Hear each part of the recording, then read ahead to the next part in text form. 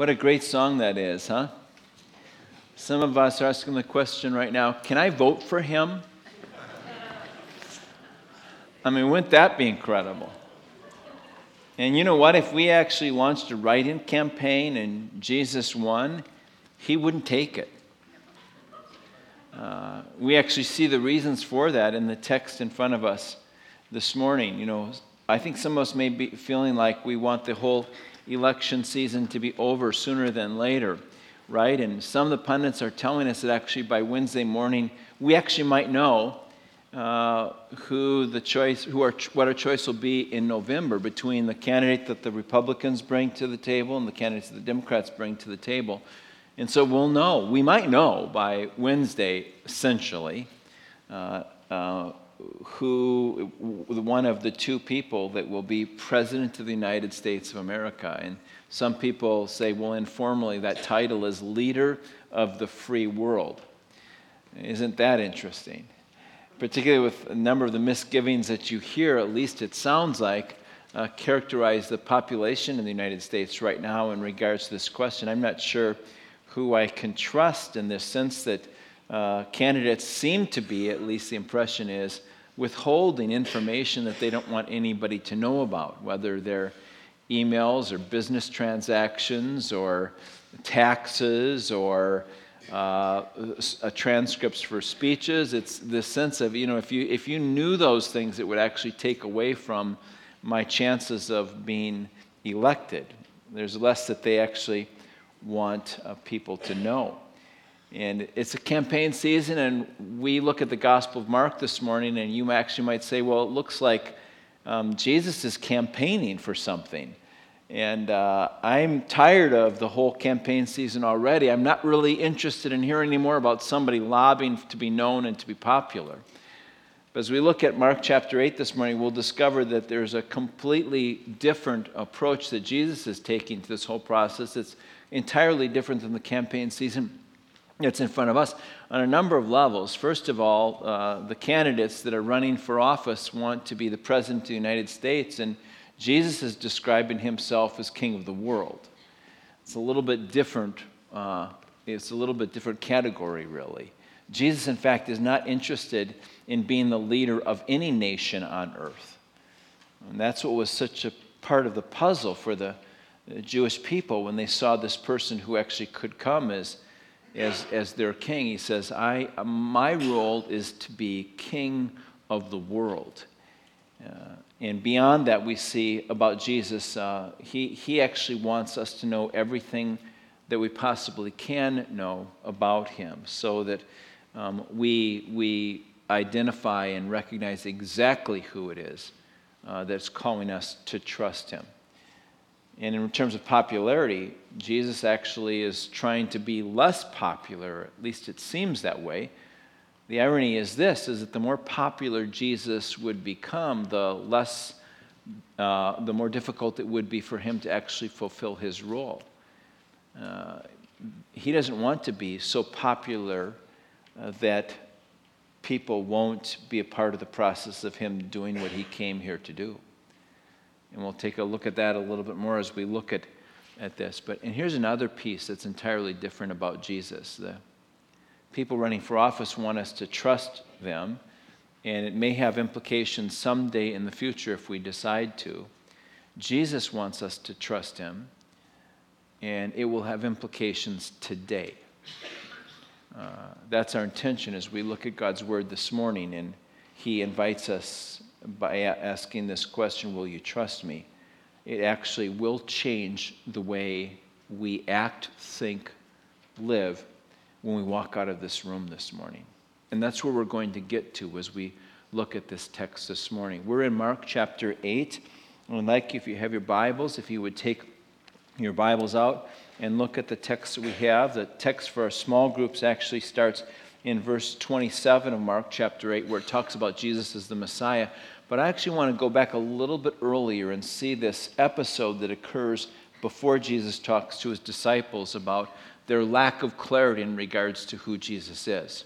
It's actually a healing, and Mark gives us more detail than is normal. There are a lot of times he heals.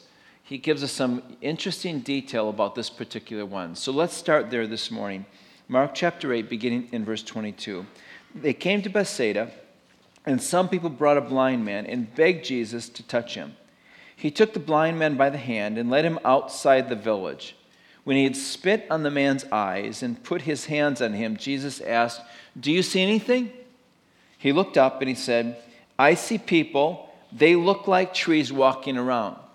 Scholars have said that this man probably wasn't born blind as a result of this. He regained his eyesight because he was able to identify and know what certain objects were.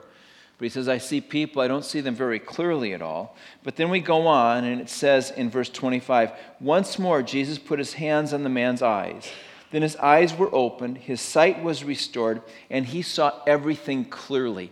That word clearly literally means to see to the horizons, to see at a distance, not just the stuff right in front of you, but to see everything and be able to see everything clearly. So we see this progressive movement towards his capacity to see everything there was to see. And then Jesus sent him home, saying, "Don't even go into the village." Verse 27, Jesus and his disciples went on to the villages around Caesarea Philippi. On the way he asked them, "Who do people say that I am?" They replied, "Some say John the Baptist, and others say Elijah, and still others, one of the prophets." "But what about you?" he said. "Who do you say I am?" Peter answered, "You're the Messiah." Jesus warned them not to tell anyone about him. Then he began to teach them that the Son of Man must suffer many things and be rejected by the elders, the chief priests, and the teachers of the law, and that he must be killed, and after that 3 days he must rise again. So I want us to look at this text, this story, and just try to pick out what is it that Mark wants us, what is it God wants us to know about the character of Jesus. And the first thing we notice immediately in this passage is this: Jesus wants us to know him. Jesus wants us to know him. There's nothing about him that he wants to have hidden. He actually thinks it's the best possible option for us to know him entirely. And, there are data points for that. Look at this. Obviously he does. A book this big so that we would know exactly what God is like, what Jesus is like. And it's filled with stories and accounts of where he acts and how he works and how he's engaged with people. It's more story than it is prescribed. You better do this, you better do that, you better do this other thing. He wants us to know him, to know his character. And you say, I hear you saying that, but did you look at the text right there in verse 26?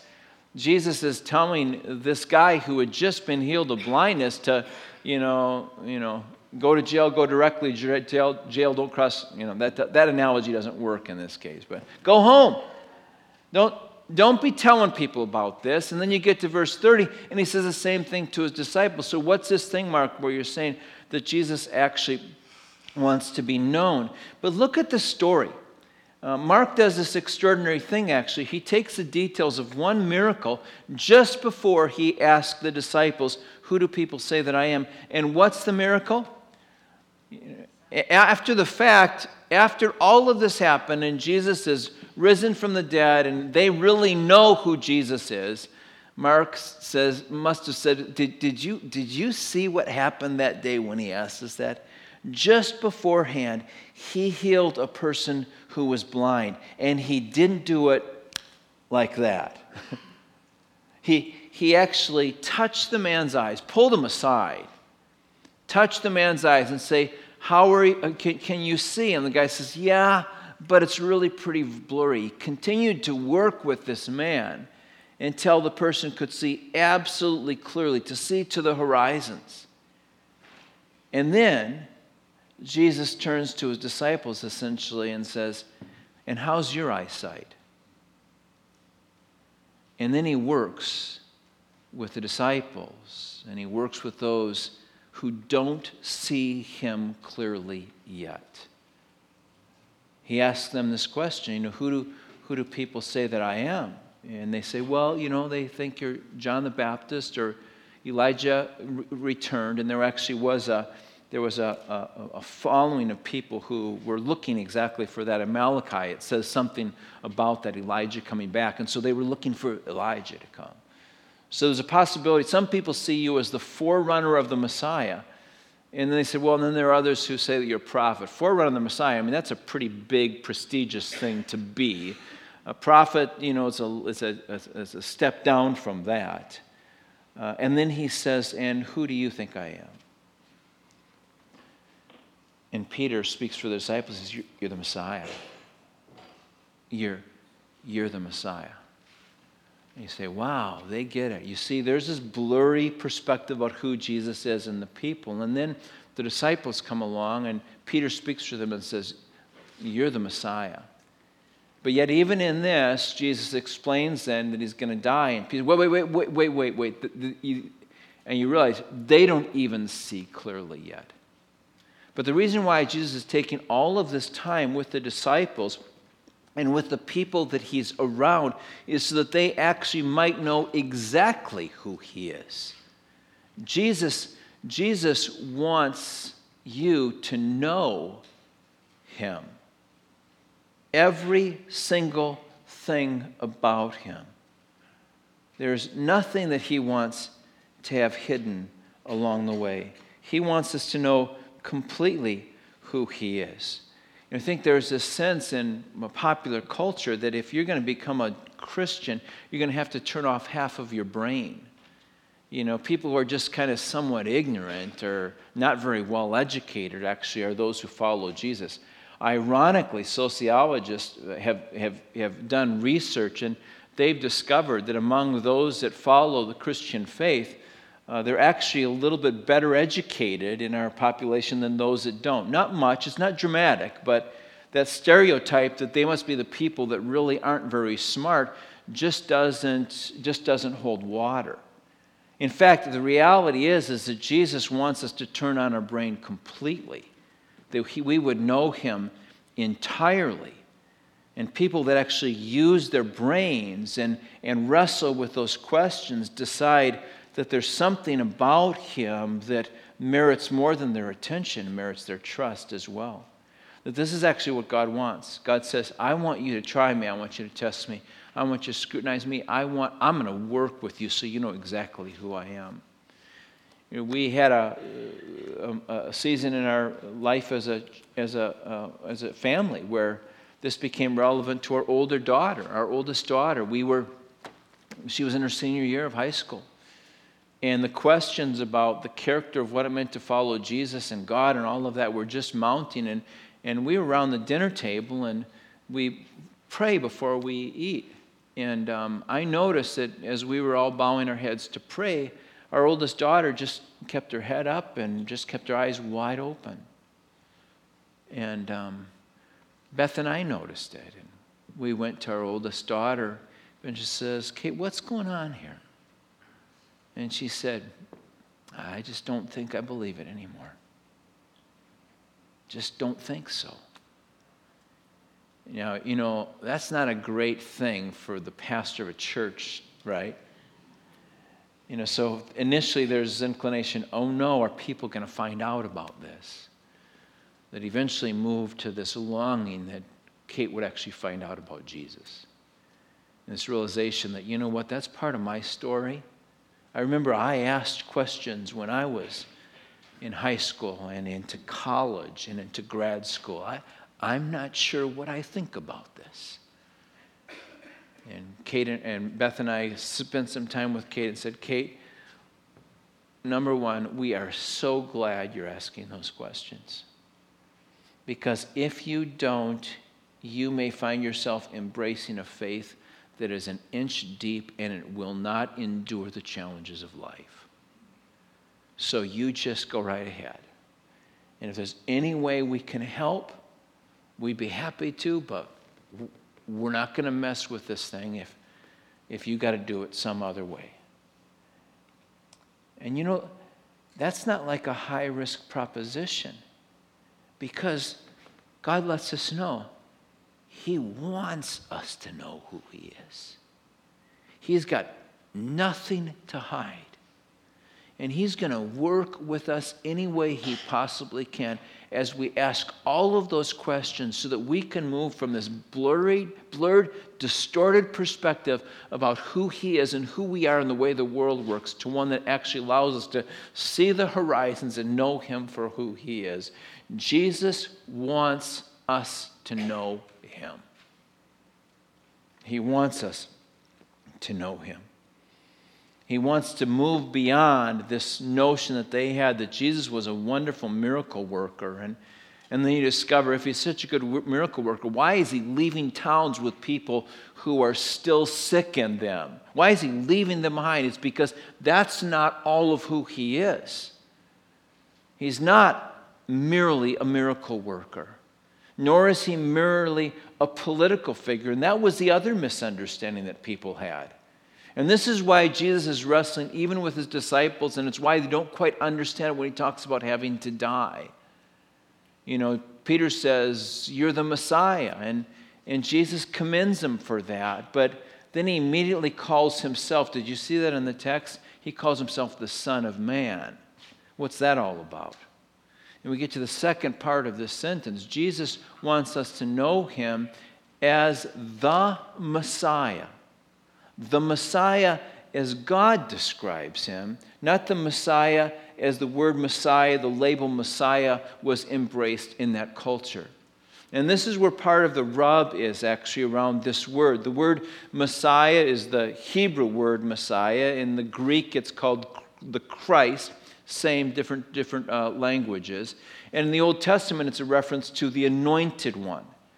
And so we see examples of what the anointed was in the Old Testament. And originally, early on, it was a person who was anointed by God, blessed by God, and given a particular task to accomplish, and given gifts to be able to accomplish it, and the empowerment to be able to see that it was done. And there were people that were anointed. This is why you hear Christians sometimes say, "Boy, you're just so anointed."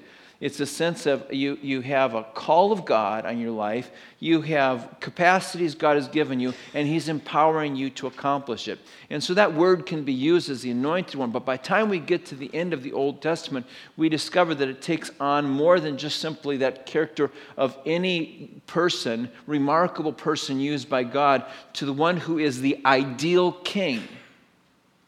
It comes packaged with that. And you can see it in Daniel chapter 9 in particular. It talks about this ideal king that would come and would restore Jerusalem and would restore Israel as the Messiah, the extraordinary one that stands out above all others. But the problem with that was, in the Jewish culture, in a place where they needed national power again, the word Messiah meant a national figure. It's not that Jesus said, "I am not the Messiah." Look at chapter 1, verse 1, and it says that you know that Jesus is the Messiah. I mean, that's what the whole book is about. But the problem is that the word Messiah was misunderstood. So Jesus actually doesn't even use it. I think there's some 7 times in the Gospel of Mark where the word Messiah is used, 3 times in reference to something that Jesus is saying, but never does He directly connect it with Himself. Instead, what He does is He uses this phrase, the Son of Man. Some 81 times in all of the Gospels, Jesus describes Himself as the Son of Man. He pushes away from Messiah. He talks about it, and He will declare Himself to be it. The apostles will, the Gospels will, but there's such a possibility of being misunderstood that He takes this word out that there will be no misunderstanding about. And He uses this phrase, the Son of Man. Now we say, wow, he's describing His humility, that He's just one of us. Well, we might say that, but it's much better to investigate before we assume. And if we look at the word Son of Man, we actually discover in the Old Testament that it is loaded with power and loaded with a character that we might not initially get. In the book of Ezekiel, it's mentioned some 90 times. Perhaps the most helpful reference to the Son of Man is in Daniel chapter 7. And if you have your Bibles, you actually might want to turn there. In Daniel chapter 7, beginning in verse 13, we see a reference to the one who will come as the Son of Man. This is the word Jesus embraced. Daniel chapter 7, verse 13 and 14. Listen to this. In my vision, this is Daniel speaking here, writing, in my vision at night I looked, and there before me was one like a son of man, coming with the clouds of heaven. He approached the Ancient of Days and was led into his presence. He was given authority, glory, and sovereign power.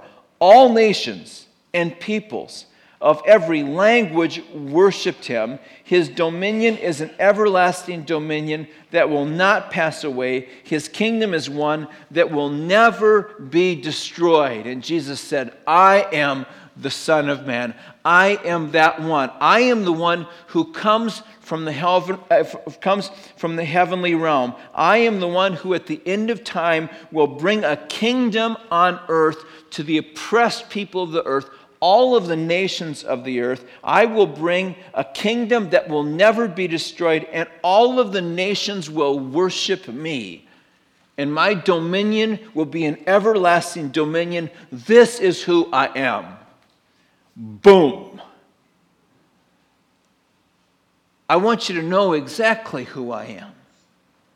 And I want you to know what it means for me to actually be the anointed one. And let me refer you to the text of the Old Testament when the prophet said one would come as the Son of Man. This is who I am. But Jesus goes a little further, and 8 different times when he speaks about the Son of Man, he links it with the need for the Son of Man to suffer and die. That was a surprise. That's why Peter was having such a hard time with it. I get this about your kingdom. In fact, we're really excited about it. But dying? What is that all about? 8 different times there's reference to Jesus, the Son of Man, and it is linked with the fact that he must suffer and die. And we see it right here in this passage. So we get to the completion of the reality of what we see here about Jesus. Jesus wants us to know him as the Messiah, whose love requires that he die for us. I must die, Jesus says. And as we read scriptures, we discover that his reason for dying comes out of his love for all of us. I must die. There are a number of reasons why he must. The first is this, is when he describes himself as the Son of Man, all of the religious people would know exactly what he was saying and be offended by it. Jesus would die. He must die because of the hostility that would be created by him declaring to be God himself in a crowd that thought that that was absolutely contrary to what he should say. He must die because of the hostility that would come along. He must die as well because of the character of who he was. Is there any question that we have that Jesus couldn't just walk away from swords and weapons and pummel any army standing in his way? No. He absolutely had the capacity to be able to do that, but it wouldn't be consistent with his character, would it? I must die because of the hostility. I must die because my purposes and my character will not allow me to be what I am not, even when an army comes against me with swords and spears and hatred in their heart. I will die. I will give my life. And then there's that third part of it, and it is because my death fulfills God's purposes for me and for you. It's a necessary ending. It's a necessary taking of a life because God's purposes cannot be fulfilled apart from that. Now, we knew this. We heard this. Jesus said this to Nicodemus. He said, "For God so loved the world that he gave his only Son, that whoever believes in him should not perish, but have everlasting life." Perishing is on the line. And the only thing that can eliminate that is that I die. You know, it's such a fascinating thing that we here have described for us the love of God that requires him to die, and the holiness of God. That is his stand against evil that destroys us and others. He wants us to live in his kingdom, but there are ways to live in his kingdom that are necessary for us to flourish. And so he's a God of principle and he's a God of compassion. Those two things don't fit together neatly. People matter to God, but personal holiness matters to God. And we know people matter to God, but this personal holiness thing matters too, because God wants us to become what allows us to flourish, and he will stand for it. How can he stand for it and love us at the same time? Do you see where this whole thing is headed? There cannot be a good result. Either people or principles must be sacrificed, or so it seems. Let me tell you a story. This happened when our kids were younger. We were on a field trip. It was actually a family vacation. We were out in Pennsylvania and Philadelphia, and we were doing one of those. It was a really great trip. We went to see the Liberty Bell in Philadelphia and all this, and we were coming back, and it had been a long time together, and we'd done a lot of traveling, and you know, you get tired out and you get a little grumpy, and we were in the minivan. You know what those days were like. Some of you, there was a time when those were the only way to travel with families. And so we were in the minivan, and our girls were pretty well worn out, and we had one more stop that we were going to make, and the girls were just at each other. They were just at each other. Managing the challenges of a household are hard enough when you're in one place at home and you can kind of deal with stuff. Out on the road, boy, you don't have many options available to you. But the longing for your kids to grow and develop and mature in such a way that they don't harm each other and destroy relationships, and that their character grows into what we want them to be because they will flourish if they are, those things are still there. And so our girls were just going at each other. And finally, I just said, girls, I need to get your attention here. As parents, we have a requirement on us, actually, and that is that we make sure you stay alive. And that means food and water. And so we will provide food and water. It's our obligation to you. Food and water. But if you misbehave, that's the extent of it. And from here on out to the rest of the day, it will just be food and water, nothing else, no treats, nothing. Well, that was pretty sobering, actually, for all but our youngest. And she still thought, you know what? I don't know what was in her head, but she just kept going after her sisters. And it got ugly all over again. And I said, Meredith, for the rest of the day, food and water for you. That's it. I've had it, food and water. Well, our next stop was at this Amish village, and there's all kinds of stuff to see, and there was a place where they had incredible Amish ice cream. There are two people in our family that just cannot walk past ice cream without just dying to have it, and it's Meredith and me. And so we got there, and we were there with some friends, and everybody sees the ice cream store, and it's just like, well, of course we're going to get in line and have some. And I looked at Meredith and I said, Meredith, food and water. Stinks, doesn't it? I mean, I didn't say that part of it. But. Food and water. And that's what I said. And it's going to be pretty hard. And Beth looks at me and she says, Mark, how about if we have an exercise in grace? And I thought, sounds really, really good to me right now. I'm just seeing my youngest daughter there that sounds really good. And so everybody gets in line and orders their ice cream, and we all gather together, and Meredith is just there with her ice cream in her hand, and then part of the entourage noticed, Mark, where's your ice cream? And I said, well, it wouldn't be grace if I had some right now, would it? You see, grace is wonderful, but it's not inconsequential. Right? If the principles matter, the principles matter. If they're critical, then they're critical. And someone has to, by their life, or in this case, by their death, declare, in spite of my love and my longing for my people, my kids to flourish, it matters. I mean, can you imagine what would happen to my kids? They would say, if I had an ice cream cone in my hand, yeah, it really didn't matter, did it? No, I not only want my kids to enjoy the grace found in a day filled with an ice cream cone, but I want my kids to know that there's a future ahead of them that can only be flourishing if they understand there are things that will always matter. And so the one who knows us entirely looks at who we are, and with eyes filled with grace, realizes that his love will require him to die.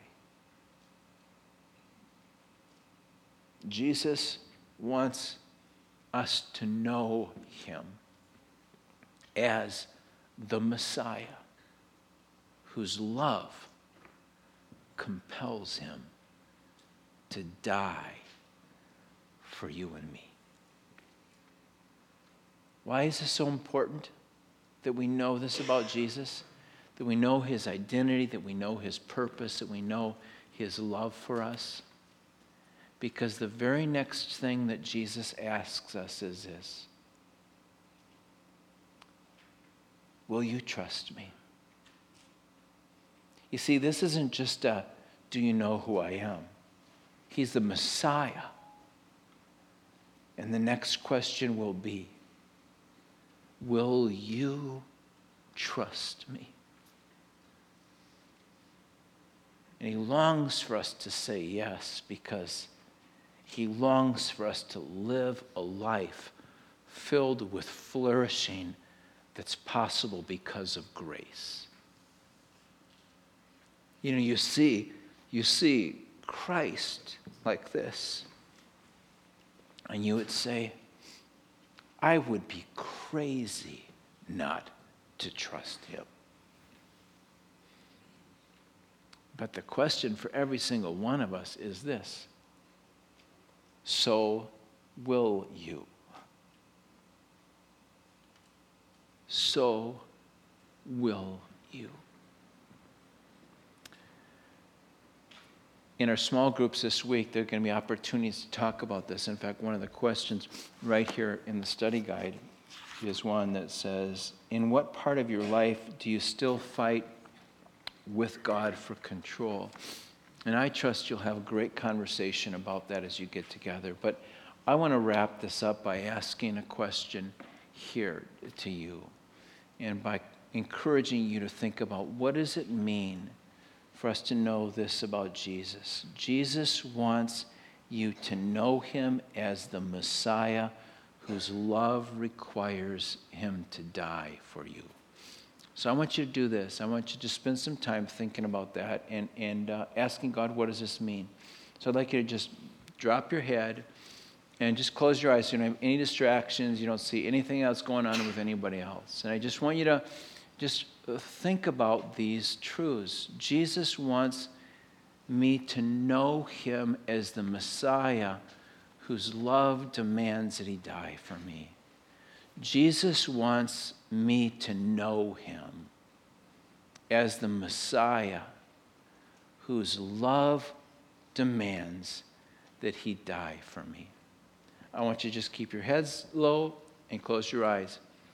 But I want to say something to a couple of you here this morning. I want to ask you a question. Are there any of you here that would say, this hits me right where I'm living right now? And if I were to speak frankly with you before this morning, I would say, I have not been willing to trust him, either with the biggest thing, with my life, or with the other stuff, my present and my future. Here's what I want you to do. While everybody else is just thinking about what this means, head lowered, eyes closed. If you're saying, Mark, I know God is inviting me to trust him today, and I will trust him. I'd like you to just, I'm not going to ask you to do anything more on this. I'd like you to just raise your head and look at me and say, today I'm saying yes to trusting him, either with my life or with some stuff in my life that I haven't trusted him with yet. And I'd like you to just look at me, make eye contact with me, and say, Mark, that's what I'm doing. I'm saying yes to trusting Jesus. For those of you that are looking at me right now, I'm going to encourage you to, in your small group or with someone, let them know what you just heard God invite you into and the decision you made. Will you do that? Those of you that are looking at me, could I just see your heads nod? I'm going to let someone know. I will let somebody know. Would you pray with me? Dear God, thank you so much for what you've done in this room this morning. Thank you so much for what you've done in your life for us. And God, there is a longing that we all have to trust you. We would be crazy not to. So God, give us the capacity to do this as we worship you now. Amen.